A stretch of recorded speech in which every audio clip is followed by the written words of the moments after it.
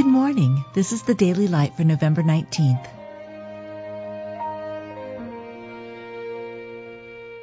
Be thou my vision, O Lord of my heart, not be all else to me, save that thou art. By their fruits ye shall know them. Little children, let no man deceive you. He that doeth righteousness is righteous, even as he is righteous. Doth a fountain send forth at the same place sweet water and bitter? Can the fig tree, my brethren, bear olive berries, either a vine figs? Or can no fountain both yield salt water and fresh?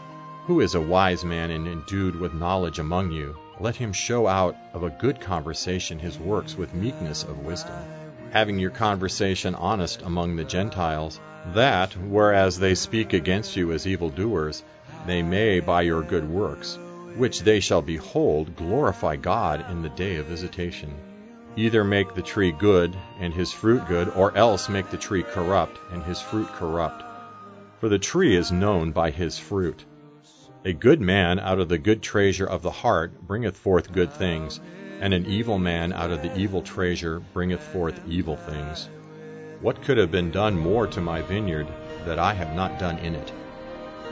You've just been listening to the Daily Light, a daily morning and evening devotional of Scripture compiled by Samuel Baxter and published in 1825.